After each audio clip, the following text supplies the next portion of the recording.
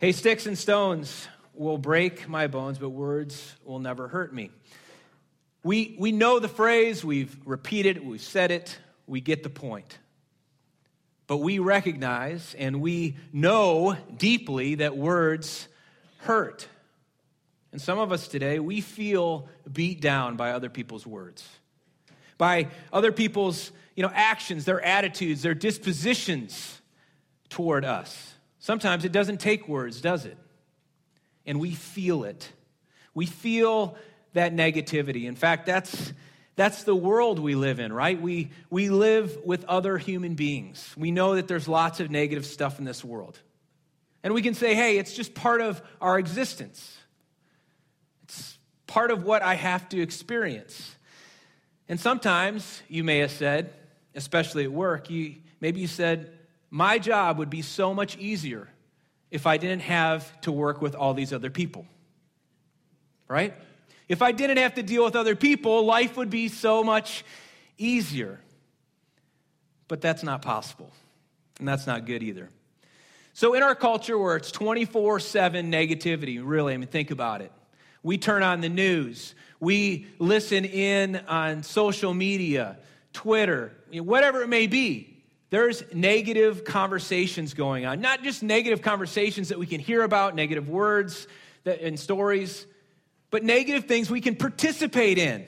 We can get involved. We can be a part of the negative feedback, whatever it may be. Our world is saturated with negativity. And often it shapes our perspective without us even knowing it. Think about that. All the negative stuff that's a part of our world, it can shape us and affect us, and we don't even know it or recognize it. And so today, we're going to keep it real simple. We have a choice to make. A couple of choices, really. And here's the first one.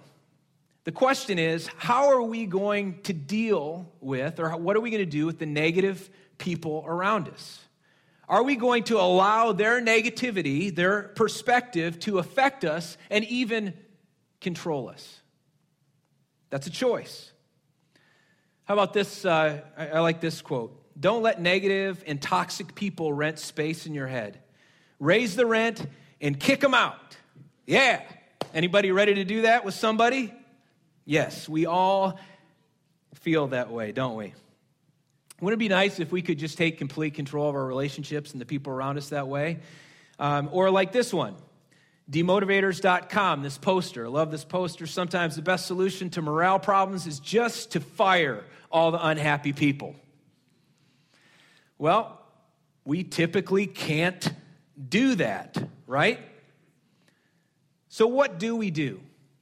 We have a choice to make in terms of how we're going to approach the people around us. And really, the reason I said there's two choices is there's a choice that comes before our choice in how we're going to treat other people or how we're going to be with other people.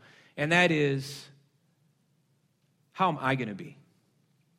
Because that's a question for us. What about me? Do I need to fire myself? Am I the most negative person in my life? It's just an honest, let's get real kind of question for us.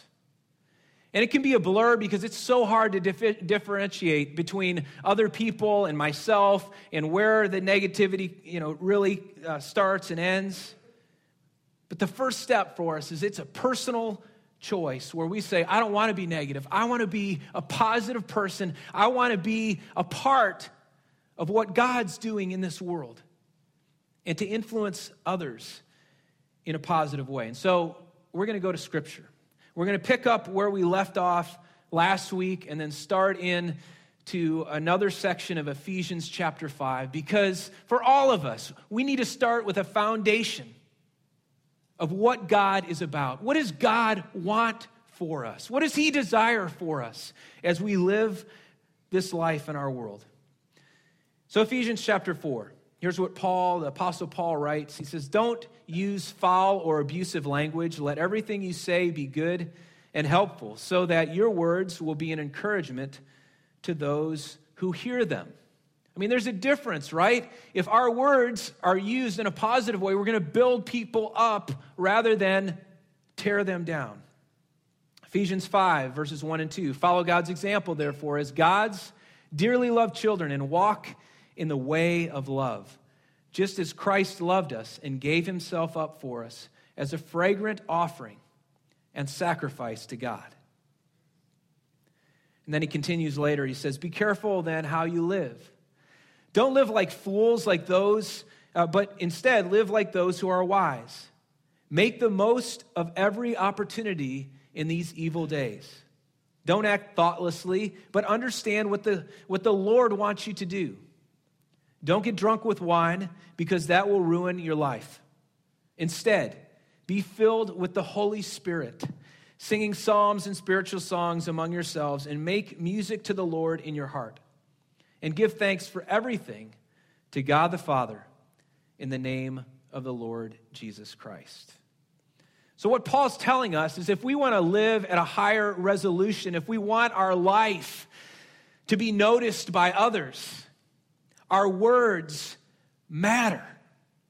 The things that we speak and the way that we think matters in this world. And I like this quote as well. Be sure you taste your words before you spit them out. Now, isn't it like that's something that your mom would say?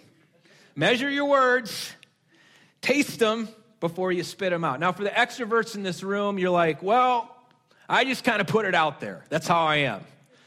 Well, even you extroverts, you got to hold it in. We got to just take a step, take a breath, because God wants us to make a difference in this world. Now, Jesus, he had lots of ways to illustrate this, and I love this picture that he created. He was teaching, he was talking about judgment. He said, don't judge, or you will be judged. And you're going to be judged by the same measure that you judge other people with. And then he went on to say, hey, before you judge somebody, you should, so don't judge others. You should remove the speck of sawdust. No, that's not how he said it. He said, you have this plank that's coming out of your face. Now, he says, I want you to remove the plank or the log before you try to remove the speck of sawdust from your neighbor or your friend. Now, it's a hilarious picture that he creates, because it wasn't just like a little piece of wood. It was a beam. He said, remove the beam from your own eye before you try to help somebody else with a speck of sawdust. It hits home, doesn't it? But that's not our first, impulse, is it? We don't, as human beings, think that way. But Jesus says, I want you to think a new way, a different way. That's what we've been talking about the last month. If we're going to be positive, it starts with the choice that you and I make on a daily basis. And it really starts with us beginning to follow the way of Christ each day. Follow God's example, therefore, as dearly loved children. Now, I want this to set in as we think of perspective. Our words come out of our perspective. It comes out of our attitude and how we think about the world, and whether we really believe that God is there to mold us and shape us. This is the incredible reality that God gives us in Christ. This is incredible. Let's think about it just for a moment. That in Christ, by faith, we are God's dearly loved kids. He's adopted us to be a part of the family. We're forgiven. We're valued. We have purpose. We're called and really raised up to be a part of what he wants to do in the world as he shares his love and his mercy with other people. There is no condemnation for us who are in Christ. Paul tells us his Spirit is given to fill us and to live within us on a daily basis. And God is there to guide us. This is the reality that should shape how we look at the world and the people around us. I mean, there's going to be all kinds of challenges. It's a broken world. But this is the perspective that should shape our daily experience. Well, how do we do that? How do we begin to live into that perspective? Well, the scriptures help us this way. That's why it's so important for us as we make a commitment to follow Christ, to allow the scriptures to shape us and teach us who we are and what we should be about. And I can tell you, just from my own experience, when I start out a day reflecting on a scripture or just a few words or a few sentences from the Bible, positive words, that sets me on a different foundation or direction for the day. I need it and you need it. They're the constant reminders of what God says about us and our purpose or our role in the world. How we can be a part of his this positive mission of sharing love, mercy, and grace, even when people don't deserve it. You see, God has a big perspective, and he wants us to live with this kingdom perspective. Our world, the culture that we live in, has a very small picture and framework. Now, let me tell you about the difference. And I think this is helpful. Because God has a perspective and our world has a perspective. Our world's perspective, which is small, believes this: I need to get whatever I can because there's not enough to go around. Think about it. I mean, there's limited resources in this world. So I need to grab a hold of what I can take and hold tight because somebody else is going to try to take it from me. Have you ever experienced this? Have you experienced it at work or at the office? Yes, of course. Now, in economics, we call this the principle of scarcity. And it's simply this, that there are limited resources in our world. There's only so much out there. So if somebody else gets some, it means we have less. But that's the old way of life, God tells us. It's foolish. It's the way of our culture. Instead, if we're going to follow Christ and we're going to be positive, we need a new mindset. In God's mindset, this kingdom perspective is different. It's one of abundance. Now, abundance simply means there's plenty to go around. God has more than enough for us. Now, that takes faith because humanly we don't believe it. But through the eyes of faith and recognizing the power and the size and the strength of God, there's plenty to go around. And therefore, if we believe that, we can be positive and encouraging to the people around us. We can share what we have. We can give stuff away because we believe that God's going to provide and that he's going to give us what we need. You know what that means? That means if you're competing with somebody and they get a promotion or they get a new presentation or project, if we believe this, we can actually praise them and encourage them rather than feel loss and complete negativity toward them. Now, I know that's hard. We need God to help us with it. But it's possible from this perspective because God is about abundance. When somebody else does well, it doesn't mean we get less. God wants us to have this positive approach. Because we know our world is filled with negative people who believe in scarcity, people who don't feel good about themselves or their position in life. They're unclear on their purpose. And so they're always going to have their eyes focused on this small perspective. But you and I, as we follow Christ, we can have a greater perspective. Abundance. It's so important for us if we're going to understand what it means to be positive and to speak life into other people. Okay, here's the cool thing. When we begin to see the world from God's perspective, when we see life through the way of Jesus, we can stop striving to prove something before God or to try to manipulate God because we're already forgiven and we're loved and we're adopted because of what Jesus has done for us. We have nothing to prove. That means we're free. We're free to be the kind of people that God desires us to be. Now, I want you to just, whether you believe it or not right now, I'd like you to say it with me for a moment.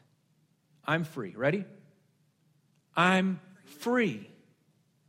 I'm free. I mean, let it set in, because that's the reality in Christ. And when we say positive things, I mean, not just, I'm going to try to create something positive out of myself. When we say the positive things of God, it changes us. It changes our perspective.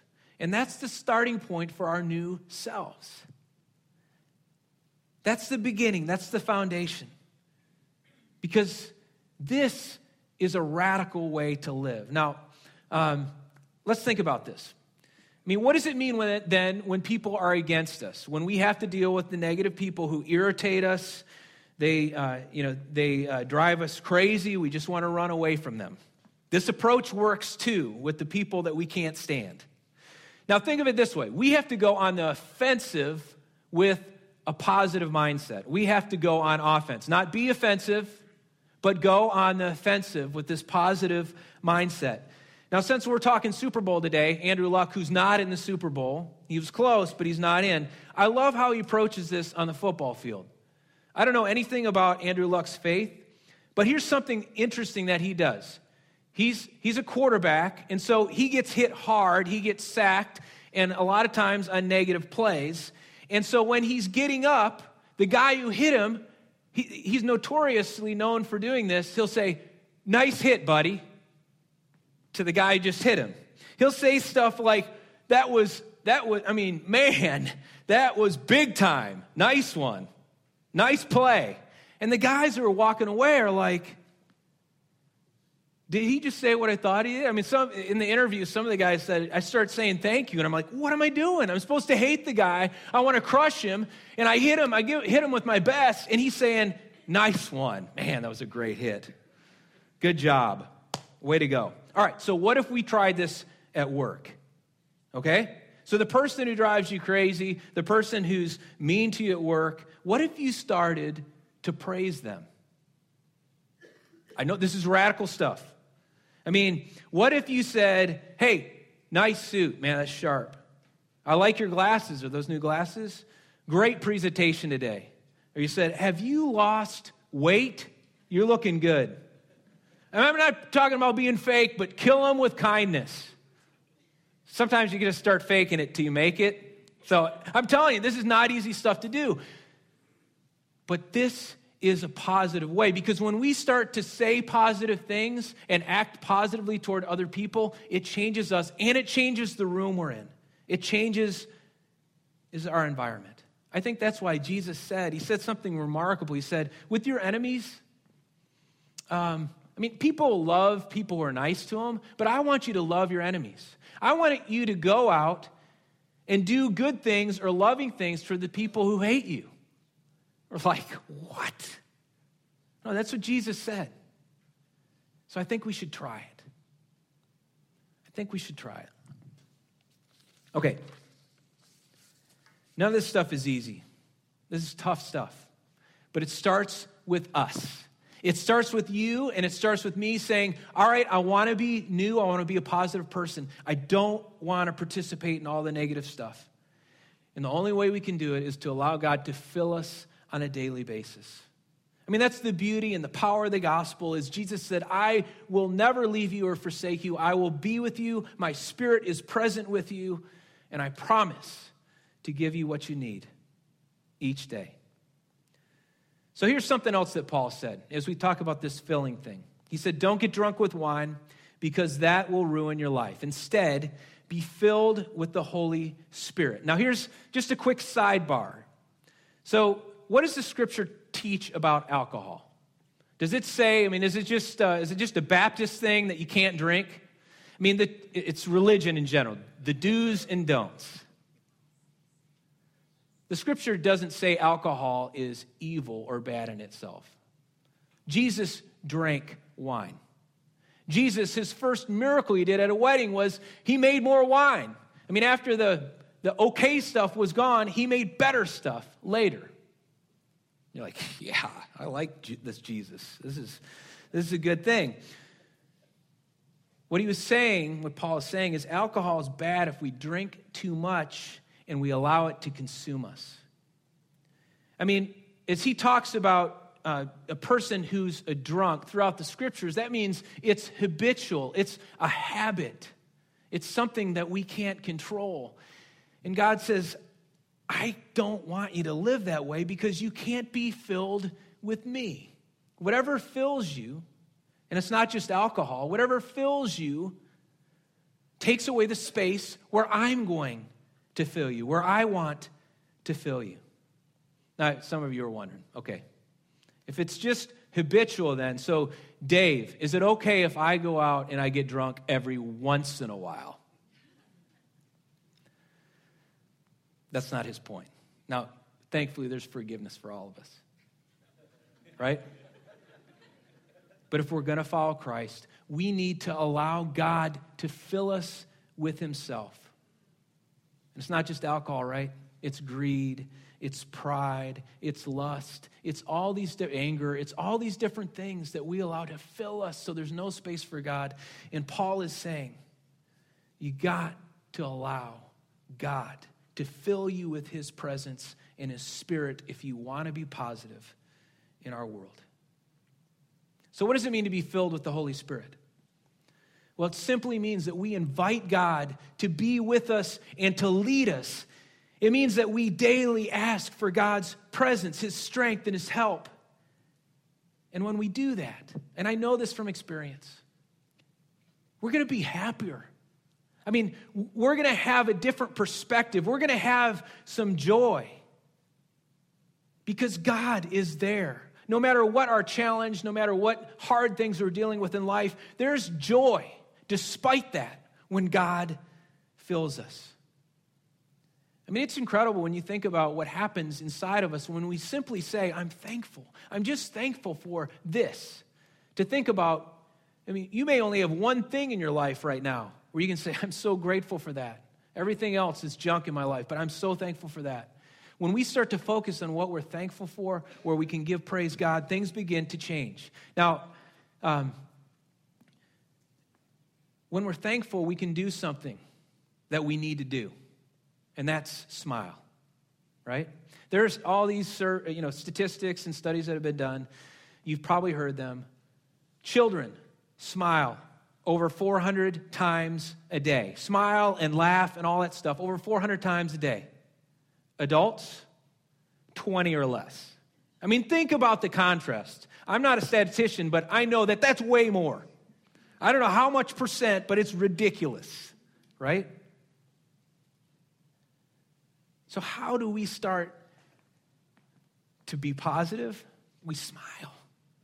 Think of something, some blessing, something that you can look at and say, God, I'm so thankful for this person. I'm so thankful for what you've done in this area of my life. Because remember what Paul said, let everything you say be good and helpful so that your words will be an encouragement to those who hear them. God wants us to live this way. And it's not easy, but it begins with each of us making a daily choice to say, I'm going to pursue it. I want to be positive at home. I mean, that's what's hard is I can even think in my closest relationships with my family and friends, if I keep track of my words that come out of my mouth, what percentage of them are actually positive? At home, they can get very negative. And when you step back and you say, whoa, my role in these friendships, in my family, is to be positive. I want to encourage others. I want to be a part of them recognizing they have value in this world. And that there are people that are thankful that they're alive. And so I'm going to ask God to fill me today. Listen to this from Romans 15. May the God of hope fill you with all joy and peace, so as you trust in him, you may overflow with hope by the power of the Holy Spirit. That's a powerful picture. God gives us what we need to be positive. So I thought it would be helpful as we think about, okay, how can we get started on being positive today? Who can we encourage? I thought we could have a friend help us who's so positive and encouraging. In fact, he's a kid, so he smiles and laughs a lot. Kid president, have you heard of him? He's got some encouraging words for us right now. 20 things we should say more often. Number 20, thank you. And not just on Thanksgiving, every day. Number 19, excuse me. Number 18, here's a surprise corn dog that I bought you because you're my friend. There'll be more corn dogs and more happy people. This is a good idea. Corn dog for you, corn dog for you, corn dog for you. Number 17, I'm sorry. Number 16, I forgive you. Number 15, you can do it. But don't say it if it's something they can't do. Number 14, another thing that we should say more often, I have barbecue sauce in my shirt too. Before you say something about the barbecue sauce on somebody else's shirt, take a look at the barbecue sauce on your own shirt. Number 13, please. Number 12, everything is going to be okay. Number 11, oh, you got me a corn dog too? You shouldn't have, buddy. Number 10, I don't know. I know a lot of people who need to say that. My sister. Number 9. You're so awesome, I named my dog after you. Oh, wait. That could hurt someone's feelings. I mean, boat. I named my boat after you. Wait, who even has a boat? You're so awesome, I legally changed my name to yours. Wait, that's super creepy. Creepy. Just tell people they're awesome and mean it. Number 8. Hello, person that I never met before. Here's a high five. Number 7. My sports team is not always the best sports team. It takes a big man to say that. Number 6. Nothing. Sometimes that's the best thing you can say. Number 5.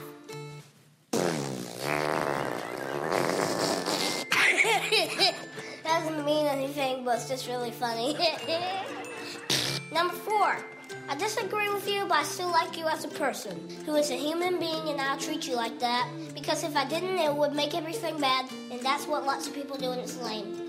Whew, I need a water break, y'all. It's okay to disagree, but it's not okay to be mean. Number 3, sometimes you just gotta scream. Number 2, life is tough, but so are you. Sometimes we all need to be reminded to keep going. Number 1, something nice.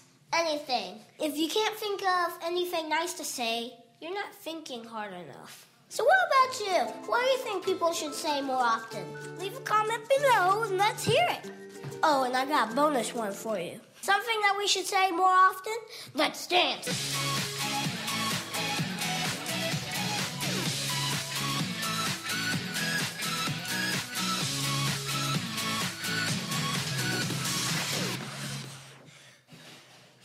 All right. Roy, will you pass out some corn dogs? I only got 3. Who wants a corn dog? All right, just put your hand up. You want a corn dog? You deserve it today. Hey, mission accomplished. We're laughing. It feels good, doesn't it? It feels good. Hey, let's hear your best. Don't you have the voice of the guy at the ball game? Hey! Got one. Yeah. All right. Now that we're having some fun, I think we're ready to share some positive love with others. Now, here's the opportunity that some of you have been waiting for. I mentioned this on Facebook. But we are going to do something today that normally you feel guilty about when you do it in church. All right? So pull out your phones if you don't have it in front of you already. Now, I'm also going to ask you, you can even turn on your alert alarm. I'm never going to say this again, so you better take advantage of it, all right? What I would like you to do is the first person that comes to mind, text them with something positive for them. It can be something simple, like we heard from Kid President. It can be just something that you love about them, something that you know they're going through, just a simple phrase to encourage them. Text them right now. And then maybe there's a person here at Rock Hills that you're thinking of too. Text them. Just take a moment to tell them how important they are. You know what happens when we receive positive words from others? There's really good stuff that happens inside of us. You feel different, don't you? The adrenaline starts to run. You feel good. You feel happier. In fact, when there's more encouragement in your life, you're healthier. Medical information tells us this. But you know what? If we choose to live like this week, imagine what God would be willing to do through us. Listen to the sounds. It's the sound of encouragement. Imagine what God would do in your life or in this community if 5 of us or 10 of us or 50 of us or 100 of us made a choice to say, God, I'm going to trust you.